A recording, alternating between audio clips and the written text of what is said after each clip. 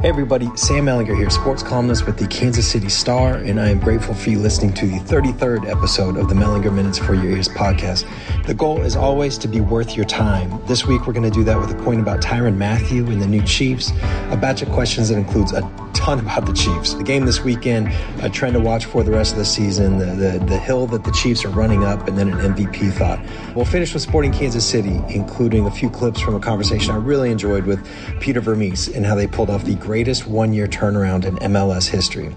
The Star is running a special promotion for the Sports Pass right now. $1 a month for the first 3 months for all of our sports coverage, including more original Chiefs content than you can find anywhere else.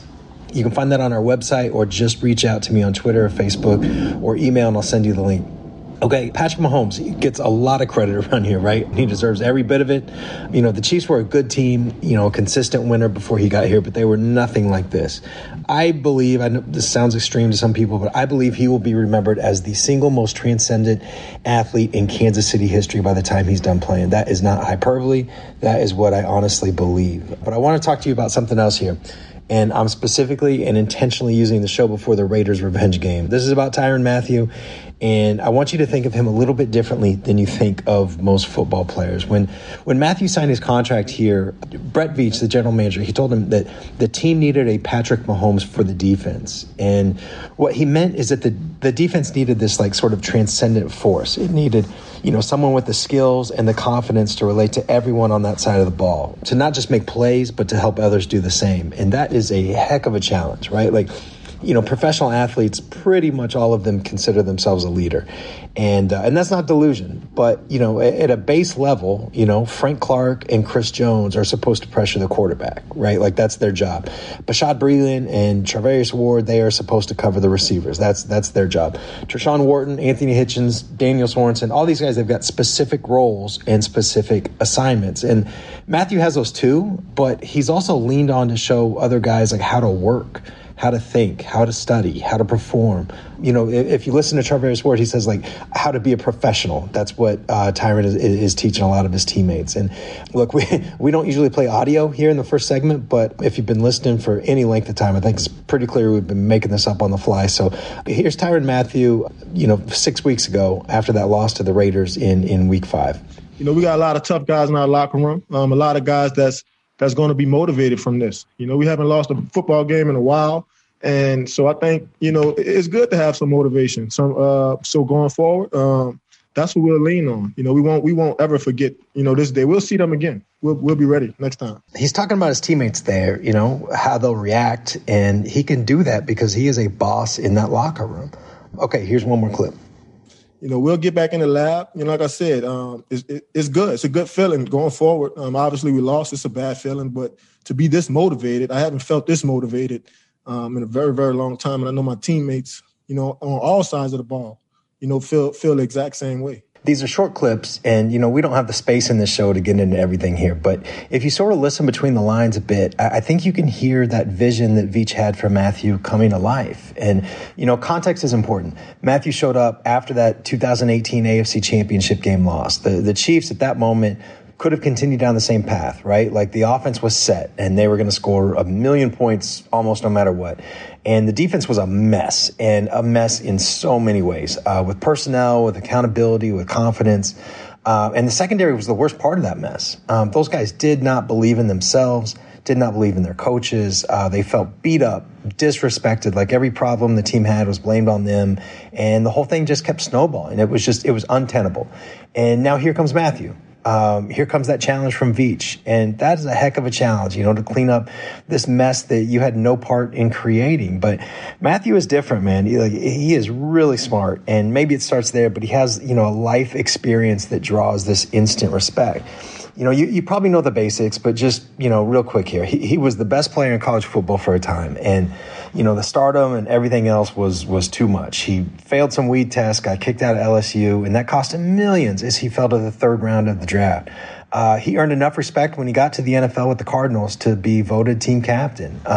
Lost chunks of multiple seasons with injuries, worked his way back, was released because the team didn't think he was worth the health risk, signed a bet on yourself deal with the Texans, was voted team captain there before he ever played a game, and then was a good enough player with the with the Texans to earn generational wealth in a free agent contract with the Chiefs. So he was, in other words, like just well positioned for this challenge. And if you listen to, Steve Spagnuolo, the defensive coordinator, or teammates like, Juan Thornhill, Travarius Ward, basically anybody else, you can tell that Mathieu has come through on that.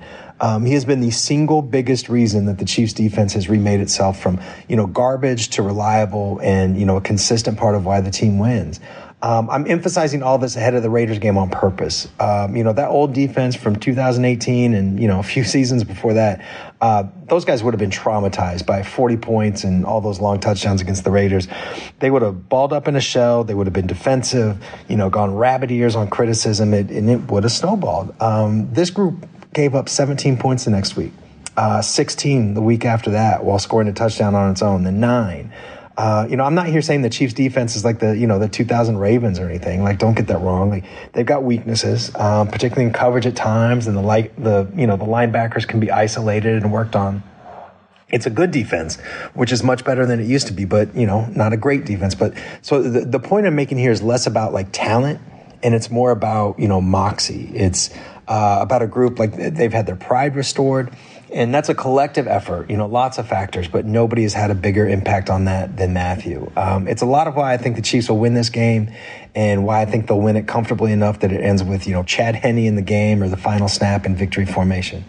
Before we get on to the rest of the show, this podcast is now free, but that doesn't mean I'm not going to ask you one more time to join us behind the paywall. We work hard to bring you information and perspectives that you can't get in other places.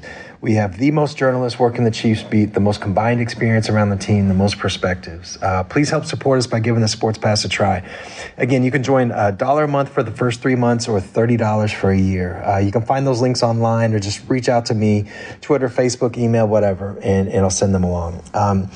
Quick break, and then we will be back with some questions. If you'd like to participate in next week's show, please call 816-234-4365.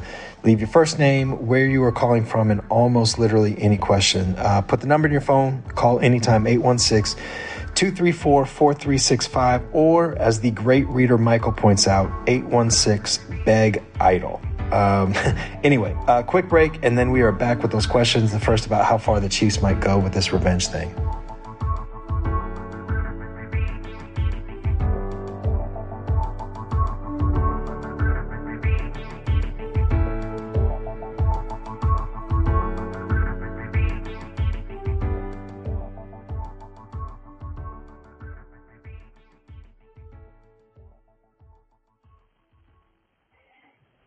Hey, this is Sal from Jersey.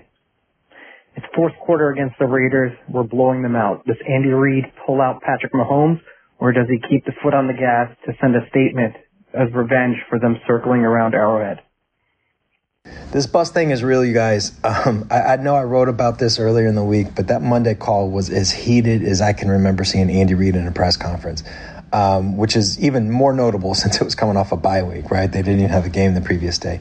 Andy says a lot that, that football is a people business, and he considers John Gruden a good friend. And I'm not saying they're no longer friends, but I think Andy heard about the bus and some of the other stuff that Gruden's been saying, and it lit something for him. Andy, he is well known to let his, players have fun, let his personality show is what they always say. They celebrate and all those things. But you don't see much like coach sanctioned trash talk like that from the Chiefs, right? Like they're one of the cockiest teams in the league. Like don't get it twisted, but that's all generated by the players. I think Andy sees the coach telling the bus to do a victory lap as just sort of, a bridge too far. So, look, no, I don't think the score will get run up. I think Andy has a lot of pride to not get into something like that. Come on, but can you imagine what would happen if the Chiefs are up 4 touchdowns and Mahomes is in with 3 minutes left and he gets hurt?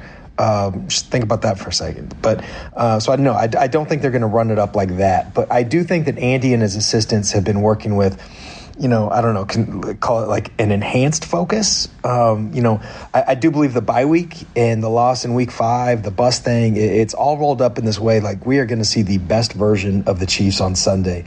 And I believe that even before the news broke that a bunch of, Raiders defensive players are on the COVID list and not practicing for a chunk of this week. So I also believe the forecast should include a high chance of some wild trick play, right? Hungry Pig Right happened in Oakland, you might remember. The Tebow pop pass happened toward the end of a win against the Broncos. Smoked sausage and the touchdown pass to Eric Fisher, like those were against the Ravens. So look, I think the Chiefs will say the right things about treating all games the same, but these are games that players and coaches look forward to more than the others. Honestly, I'm going to be disappointed and a little surprised if we don't see something crazy. Okay, here's another Chiefs question and an animal noise. Bah, bah, bah. Hey, Sam, it's Chiefs Kingdom here, a.k.a. Marty. And really want to understand in the second half of the season the whole Ben Niemann, Dorian O'Daniel, Willie Gay conundrum that the Chiefs defense has. Who will take rise in the second half, in your eye and opinion? Have a great day, buddy. Appreciate all you do. Thanks. This is a good week for this question because Ben Niemann got exploited a few times against the Raiders in week 5. Gruden and his coaches, they had a hell of a game plan, and, that brought some specific Chiefs weaknesses to light. They put the corners in spots to cover without help over the top. They put the linebackers, and really I'm thinking of Niemann here, in spots where they had to make tackles in space. Narrator, that did not go well. So from the day they drafted Willie Gay, I believe the Chiefs had a specific plan for him to bring him along pretty slowly, particularly with the limited offseason for a rookie who missed half of his last season in college. But I thought they looked at Gay as, sort of a problem solver, and a specific problem solver that they might need in the postseason. And I think the Raiders are a good spot to get him some experience too, because if you step back a little and think about, the best version of the Chiefs defense, it is with Gay on the field a lot. He's the fastest man they have at the position. If he gets comfortable with everything else required of a linebacker, he can solve a lot of problems in coverage while also carrying the strength and, I guess more importantly, the willingness to make some collisions between the tackles. That's the way I see it anyway. The coaches probably feel like they can trust Niemann a little more to know where he's supposed to be at this point, and that's important. But this is a distinction that I'm going to make. I believe that they're bringing Gay along in a way that they'll trust him to actually get where he's supposed to be more often. So I don't know. I guess I'd say it like this: if he is not getting a lot of snaps by the end of the season and into the playoffs, something will have gone wrong. Okay, here's one more question about psychology. Hey, Sam, Doc from Columbia, Missouri. You ever wonder why it's so hard for champions like the Chiefs to repeat, though we hope they do? Have you found that for a lot of athletes who've been successful, won championships, that it's like they've reached the goal at the end of the rainbow, and that success can be as limiting as failure? That once they've achieved the pinnacle and they find their life does not change, that affects them. And if anything, being a champion can be stressful because all the teams regard them as a team they'll get up for, they'll bring their A game, and teams that are inconsistent will be consistently good against a team like the Chiefs. In other words, they're going to bring their A game. Interested in your thoughts about that, Sam. Have a great day. Bye-bye. There's a million things that go into this, obviously, and some of them are mentioned here in the question. But one thing that gets overlooked, I think, and maybe it's overlooked because it sounds obvious, but like winning a championship is just really hard. Right? There's so much that goes into it. Years of roster building, getting the pieces to line up time-wise, the coaching, the players staying on their specific spots, the broad collective working together, and even then there are no guarantees, because it's not enough to be the best team. You also need some luck and some things that are just out of your control to go your way. Like, just use the Chiefs as an example. Like, what if Mahomes and Frank Clark aren't able to rest with a first-round bye last year? What if Garoppolo hits Emmanuel Sanders? What if the 49ers don't go away from the run? it's just really hard, like lucky and good. You need both. And sometimes I think that gets lost when we try to search for other answers. The Chiefs have been on the other side of this too, by the way, just like the year before last season. Dee Ford and that play, the coin flip. I really believe if the Chiefs get into the Super Bowl, if the Chiefs win that coin flip, I think they score the touchdown and end the game. And then I think they would have beat the Rams, and that Super Bowl would have been a lot more fun to watch than 13-3 or whatever the crap that ended up being. So, there's just a lot that goes into this, and sometimes I think we sort of lose track of how hard it is when we try to search for these other answers. But, to your point, motivation is a big thing because it flips after a championship, or at least it can flip. It tends to flip. The winner will be a little less hungry and the opponents are a lot hungrier. Focus can wane. There's some real stuff there, but, that's talked about a lot. Here's one that's talked about less and thought about less, I think. Teams can be limited by success. And what I mean is, if something works and you win a championship, you can believe that same formula will work again. You've found the magic formula for a championship. And I'll go one step more. You can believe that you have to use that same formula, either to chase that same feeling, or it might be fear. If you win a title and make big changes and it doesn't work, then, what kind of moron will everybody assume you to be, right? So changing what's not broke can feel and sound crazy, but it can also be the smartest and gutsiest thing in the world. Tiger Woods, tore down his swing multiple times when he was the best golfer in the world. Here's one that, this may be a little bit strange analogy. It's not in sports, but, Steve Jobs. I don't know if any of you guys have read the Walter Isaacson's terrific biography of him, but one thing that comes through incredibly clear in that book, he pushed Apple to constantly cannibalize itself, to build a software or even hardware into the best in the world and then immediately work hard to make that innovation obsolete. And the reason he did that is applicable in sports. It's because he knew that if what Apple has today isn't made obsolete by Apple tomorrow, then it'll be made obsolete by someone else. And there's a lot of football in there. Copycat league, always evolving. You just can't do the same thing with the same group and expect it to work. And that's one more reason that I think the Chiefs have a real, honest, legit chance at a dynasty here. Andy Reid does not do status quo. He's got some fundamentals. He's got some base beliefs that he works off, but he's always changing. He's changing play designs. He's changing work habits. He's changing what he asks of guys. He's changing everything from how the coaches teach to the specific ways to put the other team's safety in a no-win situation. I'm not here telling you it's enough, that the Chiefs will win this Super Bowl or even any more Super Bowls. But I am saying that's a critical piece that I think the Chiefs have in place. Okay, one more question, because I guess we can't go a week without a Mahomes question, right? So here goes.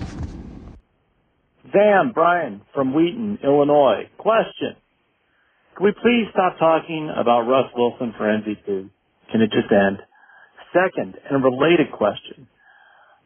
I'm in the Chicagoland area, and it seems to me that while the national media concedes that Patrick Mahomes is QB1 of the NFL, most of the hype and most of the discussion around superstar quarterbacks still tends to focus on Aaron Rodgers, Lamar Jackson, Russell Wilson. Everyone's enamored with Tua. Deshaun Watson, despite the record.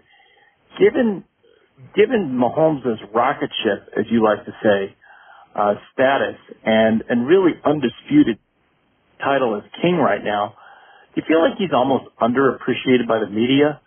And I'm wondering if that's hard for someone in Kansas City to actually understand. But outside of Kansas City, Mahomes is, Mahomes is great. But people seem to talk about other quarterbacks. Do you think that's true? And if so, why? And if you don't think it's true, maybe this one doesn't make the podcast. Thanks, Sam. Well, first, yes. I think we can stop talking about Russell Wilson for MVP. Too many turnovers. I'm all in here. Aaron Rodgers might be the most interesting contender right now, along with Mahomes, and their numbers are remarkably similar. Rodgers is completing a little higher percentage. He's got one more touchdown, 2 more interceptions. But, their yards per completion, adjusted air yards per pass, passer rating, QBR, EPA per play, it's all really, really similar. And 7 more games in the regular season can change a lot. So I'm not sure how useful it is to pick a favorite right now. Though I do think Kyler Murray is interestingly positioned. And, as much as I think the MVP in this modern NFL should be a quarterback. That's just the way that the games are played. You could also see guys like, Dalvin Cook or Derrick Henry, DeAndre Hopkins, Steph Diggs, Alvin Kamara. There's some other guys that might, kind of rise up to that level, to that MVP conversation. But, the more interesting part of Brian's question here to me is whether Mahomes is underappreciated. And, look, I live in Kansas City. This is kind of my life is thinking and writing about the Chiefs, obviously. So, this is one of those things where you guys probably have a better perspective than I do, especially those of you like Brian who don't live in or around Kansas City. This might sound weird. I don't know. Maybe it does, but I don't consume that much national media, the national analysts. When I do, I certainly don't hear anybody saying that Mahomes is anything other than awesome, right? But, there are nuances. Maybe I don't know if this is what Brian's getting at, but there are nuances to Mahomes' game that I absolutely believe are overlooked. And mostly I'm thinking here of his just absurd consistency. He just hasn't had a terrible game. And, only maybe a few that were only average or good. That is crazy difficult. Aaron Rodgers, an amazing quarterback. And he was 16 for 35 for 160 yards, no touchdowns, and 2 interceptions against the Bucs. Again, incredible quarterback, one of the best of all time. But at least so far, we just don't see games like that from Mahomes. The other thing that I think gets overlooked is how stingy Mahomes is with turnovers. And that was the big knock on him out of college, right?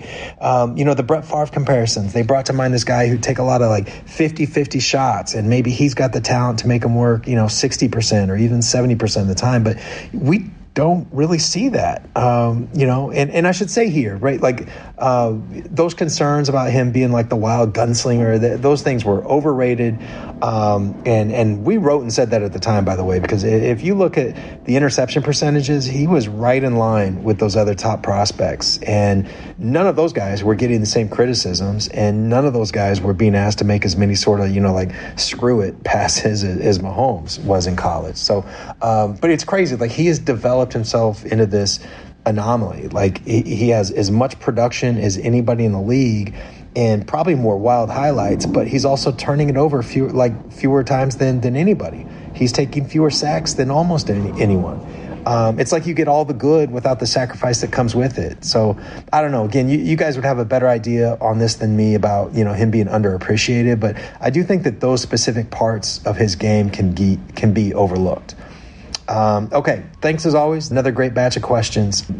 You guys are the best, right? I have the best readers, the best listeners. I want you to know every day I am grateful for it. So thank you. Okay, one more quick break, and we will be back with some insight from Peter Vermees ahead of Sporting's playoff game this weekend.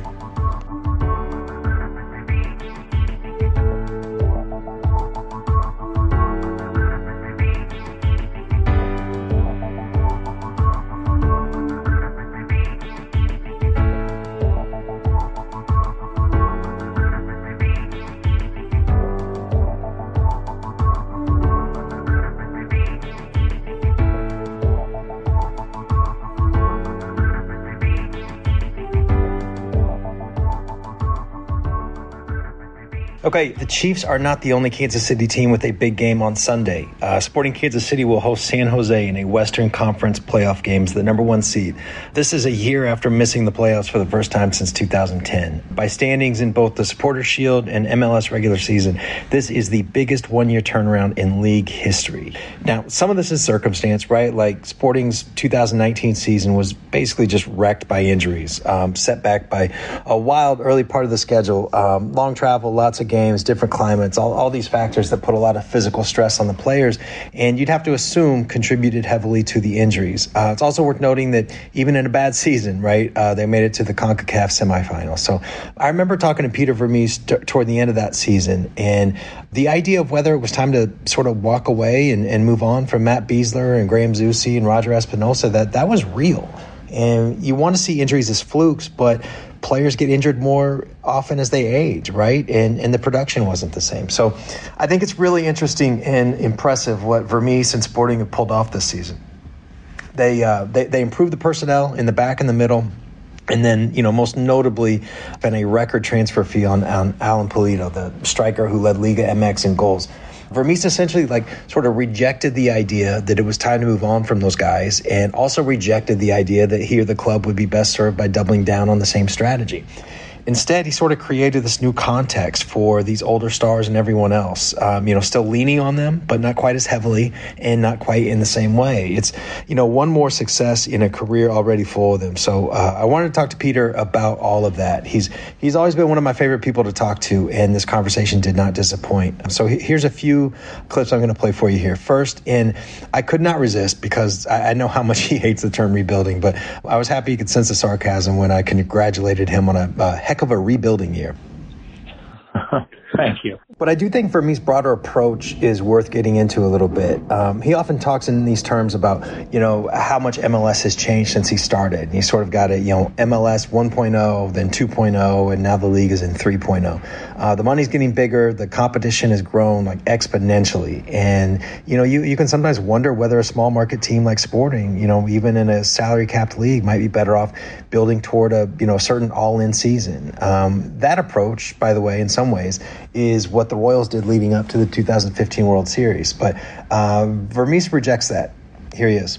My personality and who I am wouldn't allow me to do it that way. Yeah. I think I've told you this before. I remember when I was, not when I was doing the interim, but the following season after that 10 games, when I sat with the ownership and I was, going to take the job full time, and they asked me what is my goal? And I said, my goal is to make this team competitive every single year. So we always got to be in the environment to be able to win a trophy. And, that's, I think it's a lofty goal, especially in this profession, right? Because as you know, there's teams that don't make the playoffs for long stretches. And so to do that, you got to make the playoffs. To do that, you got to be involved in the other competitions. You got to be in that upper, we call it here we'd like to be in the hex every year. The hex, we use that kind of term from, the CONCACAF hex. Sure. We want to be in the hex every year in the league where we're up there competing with the big markets. And that's our objective. And so that's really what I've always wanted to do. And that's been my goal ever since. And I don't see it any other way when you're building, rebuilding, retooling, however you want to say it. It's kind of getting that roster ready to compete again and be competitive with the rest of the teams. And then hopefully, you overachieve in some areas. And I think that's what happened this year, is that I think a bunch of our young guys have punched above their weight class when you didn't expect them to. What he's basically saying there is you build a roster in a way that you have a mix of young and old, with different ways of winning. And if you're consistently in that mix, the hex, then if you get some good breaks, you can win a championship. And, the younger players, and Sporting has 8 guys, 22 or younger, all of them homegrown. But those younger players that have been a lot of that good break this year. Vermes and everyone who works for him obviously expected these guys to be good, right? Or else they wouldn't have signed him. But they did not expect them to be this good this quickly. He talks, Vermes uses this term a lot about staying ahead of the curve. And, he uses that sometimes in the macro, right? In terms of recognizing and adjusting to what's required. And, again, MLS 3.0. But, specifically he uses it in decisions on players. And that's rarely been as obvious as it was after last season. So I asked him if he felt like the curve was catching up on him last year, and if this was a particularly important season in Sporting's move into the future. I think it's a really good question, and I would say it this way: is that when you're in that kind of situation where you expect to be competitive, and then you're not. What happens is that you start to analyze everything that you do. And so then you ask yourself, do we need to change all these things, or do we need to change a bunch of these things or some of these things? Like, what do you do? And we as a staff, I think, did a really good job in that we didn't panic in the sense that all of a sudden you're like, oh my God, we didn't make the playoffs this year, so we're going to now have to change everything and we have to be different than, who we were. Mm-hmm. I think you're never the same. You're always evolving, but you also have a foundation in which you are starting and playing from and working from. And that was a good thing that the staff was able to stay committed to. And that part was, I think, what it allowed us to do is this year was kind of the experiment to see, hey, was that the right decision or not to stay the course? And, obviously it's yielded some things in a good way at the moment. One of the ways that they evolved was in becoming more diverse on the attack. They improved the personnel in the back, and that was important. The team gave up way too many goals last year. But they also found a way to maintain their identity as, sort of a possession team while getting more going forward, more attacking, particularly in the midfield. Then, at the top, they got away from the style that they've been in for years, all the way back to Dom Dwyer, where, the attack essentially goes through one guy, right, their target man. And they had some killers on the wing on this team, most notably Johnny Russell. He can cut inside, he can beat a guy one-on-one, and that kind of style needs a little bit of space. And, that's how Pulido is such a good fit. He could be a traditional striker, he can fall back a bit, he can give those wingers some space, play some dangerous balls through, keep a defense guessing. And, this is sort of, please don't judge me for this analogy. I hope you'll stay with me. But it's sort of like the soccer version. Remember what Scott Pioli, he always used to say, like, it's not the best 53, but the right 53. That's kind of what Vermes is doing here. And I understand you guys aren't in the mood for a Pioli reference, but the Chiefs are 8-1, so just stick with me. I hope you get the point. So anyway, here's Peter talking about all this and how it makes the team better. You search for those types of players because you need something like that. And that's where I think the team has been enhanced. I always think there'll be some similar qualities. I like having the ball as a team. I think possession is important for the way that we want to play, but I don't have to dominate possession all the time because that's also not realistic. Because there's sometimes, like an example is when we went into our game against Salt Lake, we had a really specific game plan going there.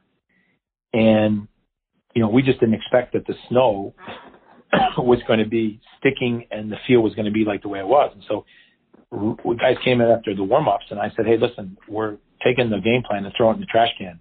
And here's what we're going to do in this game. And they had to adapt and adjust on the fly. And we completely went against, our way of playing to go and secure a result. Because at the end, that's what we need to do. We need to win, right? We got to win. So that's why I commend the guys for the ability to be able to change on the fly, but also to be malleable enough that you can change and still get a result. And you have to be able to do that. And I think that's one of the things that we've become a lot better at, but I also think that's probably I've evolved and staff has evolved, and we've also gotten different players that can, handle those changes as well. This is a high wire act then, the consistent success in a league that requires you to swim upstream for that. Sporting Vermes, they're back to pulling it off. It's a cool story, and it's one that I hope you enjoy hearing a little bit more about. Okay, that's the show this week. Thank you for listening. I hope we're worth your time, and if I can impose, I hope we're worth subscribing to, rating, and reviewing. It really helps us get the word out. Thanks to Savannah Smith for putting this together. Thanks to Peter Vermes for the time and insight. Thanks to everybody who called in, even those we couldn't get to this week. And the biggest thanks of all for you listening. Let's do it again next week. Have a good weekend. Be kind.